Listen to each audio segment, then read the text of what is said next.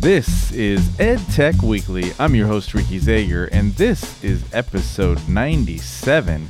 And in tonight's show, Chegg announces a huge data breach. Personalized learning tools can boost equity. Universities are investing in cybersecurity pathways. AR and VR is bringing learning into the future, and our featured segment is 3 personal security tips from us here at EdTech Weekly. Yeah, that's us, and we have 3 tips for you, so stick around at the end of the show. No Christy tonight, unfortunately. I had to do a little bit later recording than usual, and I couldn't lock down a time. But again, we are doing this 10 weeks in a row of podcasts and videos, so this is the first week of that. So we're going to make sure to do the show even though we could not connect. So hopefully Christy will be with us next week. I know that's always better for the show. But again, unfortunately, not tonight. But let's go ahead and get going as we always do with that EdTech News Rundown. And our first story is from CNBC, and it brings us some alarming news from a couple of days ago. Chegg, which is a publicly traded online textbook rental company, announced a data breach of approximately 40 million of its users.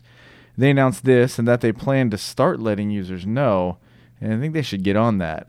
This may also affect some of their family of brands, which includes EasyBib, which is another widely used product. The data they got access to includes names, emails, shipping addresses, and passwords. And this is not data to be taken lightly, especially if you're someone who uses the same password in multiple places. And if you're one of the people that does that, you should stick around for our 3 security tips, passwords tips, because spoiler alert, one of the tips is to not be that person. And these security breaches aren't going away, so personal security is more important than ever. And one of the first things you should do if you have an account with Chegg or one of its brands like EasyBib is to change your password and change the password of any other accounts you have if it's the same password as that. Now, as EdTech continues to grow, this is going to happen even more in the EdTech world, so you need to be as prepared as you can. And again, make sure you stick around for those 3 tips for password security that we're going to be bringing later on in the show. All right, our next story. EdTech Magazine explains how personalized learning is the path to equity in the classroom. Equity, according to the National Equity Project, is defined as each child receiving what they need to develop their full academic and social potential. And it's also important to mention that when they say personalized learning in this instance, they're referring to competency-based systems where students advance as they prove they are ready. Now, as you dig into this article, it's also important to note that they're really talking about perfectly designed and executed personalized learning with learning outcomes, assessments, and differentiations that all work together. I think this is an important distinction to make. Just because a program allows students to move through as they master something doesn't mean that it's going to improve equity. It has to be developed and planned correctly in order to do that. So make sure if you're looking at a competency-based program, you drill down into those objectives, the assessments, and that differentiated support that's given, and also tying those to the outcomes to make sure that they're built correctly and that they're going to fulfill the needs of your students. And this is always important when it comes to EdTech, and we talk about this a lot, but we need to make sure that not only is it the system that we want to be using, but it's also done correctly. Because just because they can, navigate through and go through at their own pace doesn't mean that all those other things are set up correctly. So make sure that's going on as well. All right, our next story, which is in EdTech Magazine, and it explains that higher ed is starting to build new facilities and corporate partnerships to close the cybersecurity skills gap. Now, according to a McAfee cybersecurity skills report, in 2016, only 7% of the top universities that were surveyed offered a cybersecurity undergraduate degree. And it is expected that there will be about 3.5 million cybersecurity jobs unfilled by 2021. And it seems that cybersecurity and programming are both on the same track here, being well short of expected needs in the next several years. And while universities are developing programs and building spaces that mimic real security operations centers, it's not just universities that have an interest in these programs that are being created. IBM and Cisco and a host of other companies are also putting money out there towards things like awards and competitions to find the best talent that's out there. I think there's some interesting layers to this as well, considering that hacking has ethical considerations as well. And many programs begin to teach how to be an ethical hacker and look at how to protect the systems business need to be protected. So this is where it gets interesting for me. The amount of cybersecurity experts needed. How are we going to be vetting these students in these programs? Because at some point we're teaching those who are interested in hacking, possibly unethical hacking, the ways that they are attempting to be stopped. So, this is kind of the new Wild West, if you ask me, and be looking for a Netflix series possibly coming up about this soon. And forgive me if there already is one, but this is going to be something that's going to be really interesting, because of that volume of students that need to be trained on this, it's going to be kind of difficult to make sure that these systems are being taught the right way, and making sure students who may not have the best intentions are not getting too far in these programs, because that can be pretty dangerous for security as well. All right, our final story, which is from EdTech Times. We learn about how virtual and augmented reality is bringing education and training into the future. And the reality is that this type of technology is no longer just in sci-fi movies, and this is happening right before our very eyes. For a quick review, AR, or augmented reality, is the process of overlaying digital things on the real world, through a tablet, smartphone, or other device like that. And VR, or virtual reality, is an entirely digitally created environment that can be viewed in 360 degrees through the use of a headset. And some of the things already using these technologies include Google Earth VR, which allows students to be digitally placed with and surrounded by the area of the world they choose. It gives them a first-person view of what things look like in 3 dimensions. And Google Expeditions also is there, and that allows for AR and VR experiences, much like field trips, but without leaving the classroom. Now, while these systems have been unreachable before in terms of price, they are coming down. And Google Expedition, it's still not cheap, but a classroom set is about $10,000. And I guess, when you think about it, a classroom set of iPads is probably about the same, if not maybe even a little bit more, depending on what kind of iPads you get. So it's definitely becoming more affordable. And they also explain how Microsoft is using a combination of VR and AR called MR, which is mixed reality, to change workforce training methods as well. And like it or not, AR, VR, and even MR is here, and it's here to stay. And if you're excited about the possibilities of this, then you should definitely check out edtechweeklyshow.com so you can learn more about that. And that's our website. Again, we're posting those stories up there, and we've had a couple issues in the past with the website, and I'm still trying to get on track with putting all those stories up there. But they will be there. Look for all of everything to be updated by tomorrow. Again, if you are interested in any of those articles or any of the previous articles that we talked about, you can check out edtechweeklyshow.com.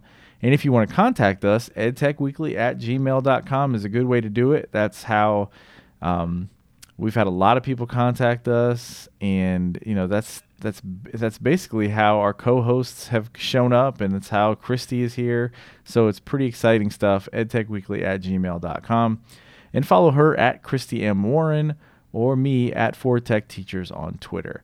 Well, so let's get to our featured segment, and essentially this is 3 security password tips that I think everyone should be using as we move on. And if you're not doing these things, I really, really think you should. In the video this week that's going to be coming on our YouTube channel, and I'll put it on Facebook, and I'll tweet it out as well. I'll be editing it this weekend to put it out, but it's going to be getting a little more detailed into this and giving us one of the solutions that I use for password management. But let's just go ahead and go through these 3 tips that I have for you. And I think if you follow these things, your safety and security is going to be much better than it is if you're not doing these things. So the first thing is use complex passwords and change them multiple times a year. Just don't fall into it's easier to use names and dates and my dog's names and all these types of things. Because what happens is when people are trying to hack into your account, the passwords that are using names or using normal repeated patterns that a lot of people use are easier to hack. And I think we might have this image when we think about somebody who's hacking and trying to get our passwords, as some guy sitting there trying to do multiple things, like just, I know their dog's name is Fido, so I'm going to put Fido1, Fido2. And it's really not done like that at all. It is a complex algorithm that sort of just tries multiple things, and it does, depending on how much processing power they have, they can try hundreds and hundreds of things in a second, and they can just continue to move on through and try different ones. So it's something that you need to think about in terms of just not making it easier for their programs to hack and get in. A lot of times, if it takes too long, they'll move on to the next account that they're trying to hack. So essentially, using complex letters, characters, numbers that aren't in any sort of pattern that makes sense are going to be a lot harder for those programs they're using to hack your password. So use the most complex password that you can. And that alone is pretty awesome to do. And I know people say, well, I can't remember them. And don't worry, tip number 3 is going to help you with that. But tip number 2 is the best way to continue to be even more secure is to use two-factor authentication whenever you possibly can. And most sites allow this now, especially banking and all those other types. Using two-factor authentication means you have to have a device that is tied to you when you set it up. So that means it's sending a code to you, or you're using an app like Google Authenticator and you're coming up with a code in real time when you're trying to log in. It is an extra step. And I know some people go, well, I don't have to go through all that. I'm telling you, it is very easy. It works well. And it's something that I think you should be doing as well. If you're not sure if a site that you're using or want to use has two-factor authentication, you can go to two-factor, T-W-O, factor, F-A-C-T-O-R, auth, auth.org. And you can look through categories there. And if you're looking for a solution in one of those categories and aren't sure which one to choose, make sure it's got two-factor authentication. And they also have some pretty cool features that, we've talked about this before on EdTech Weekly, but they also have pretty cool features that allow you to hit them with social media if they're not using two-factor authentication to make sure they are starting to use that. So is it possible that someone could hack you even if you're using super complex passwords and two-factor authentication? Yeah, everything's possible, but the likelihood is so far down when it comes to them being able to hack you and being able to get in your accounts if you use those two things that I say definitely use them. Now, let's address the fact that a lot of people are probably saying, well, I can't remember all these difficult passwords. One of the reasons why I use names is because it's so much easier to remember. I get it. And I used to use things like that too, repeated words, repeated phrases that were made my life easier. But several years ago, I switched these complex passwords and started using a password management system. And that's tip 3. You should definitely start using a password management system. There's such things as LastPass, 1Password, mSecure. Search online, find some highly rated one. I personally recommend 1Password. It works across all devices. And the video that I'm going to put out is going to get into a little more detail about 1Password. But it's definitely something that you should look into. It allows you to it gives you actually feedback on whether passwords are not secure. It allows you to change them very easily. And there's a lot of features like browser extensions that you can use for Chrome and for Safari and the others that make it easier to enter your passwords. And I'm telling you that this is something that, these 3 things, if you start doing these, if you haven't been, you should start. And if you do, you're going to be a lot more secure. Now, again, some people will say, well, can't somebody hack into the password management system? And all of these things are possible. But to the level of security and to the level of encryption that these things are done on your device, even with a two-factor authentication, it's on your device. It's very secure. And again, can you not ever be hacked? That's not true, because we know for a fact that companies that hold our information get hacked, not necessarily us. But it's going to make it a lot easier for you to switch passwords, for you to know which passwords have been affected, and you're not going to have to change all of your passwords when one place gets affected or one company's excuse me if I need to scroll back so I can find the name of this thing. Chegg's, or if you're using EasyBib or any of the Chegg textbook rental services. Now, if you have that same password on multiple places, you're going to be busy changing those passwords. But as long as you keep every password unique, use a complex password, use two-factor authentication when you can, and use a password management system, it is not going to affect you nearly as much as somebody who doesn't do those things. So those are the 3 tips. Use complex passwords, use two-factor authentication, and use a password management system. If you do, I think you're going to be really happy with the level of security that you feel. And again, is it possible? Of course, it's always possible, but we need to do the best we can to make it as difficult as possible for anyone else to get into our accounts and get into our information. All right, well, that does it for the show. I hope you enjoyed those 3 tips, and I hope you enjoyed some of the news stories as well. And again, I know it's not quite as exciting when we don't have Christy here as well. She brings a nice little, if nothing else, a change of the voice, but she also has some awesome feedback and some awesome perspectives when it comes to ed tech. So we really appreciate her being on the show. And I apologize to her and to you that she wasn't able to be on the show tonight because of my schedule. But that's it. Once again, follow us at 4TechTeachers or at Christy M. Warren, and check out edtechweeklyshow.com and hit up that Reddit, edtechweekly.reddit.com, and submit some stories or any interesting security tips or even some programs that you use if you want to submit them there on that subreddit as well. We'd appreciate it.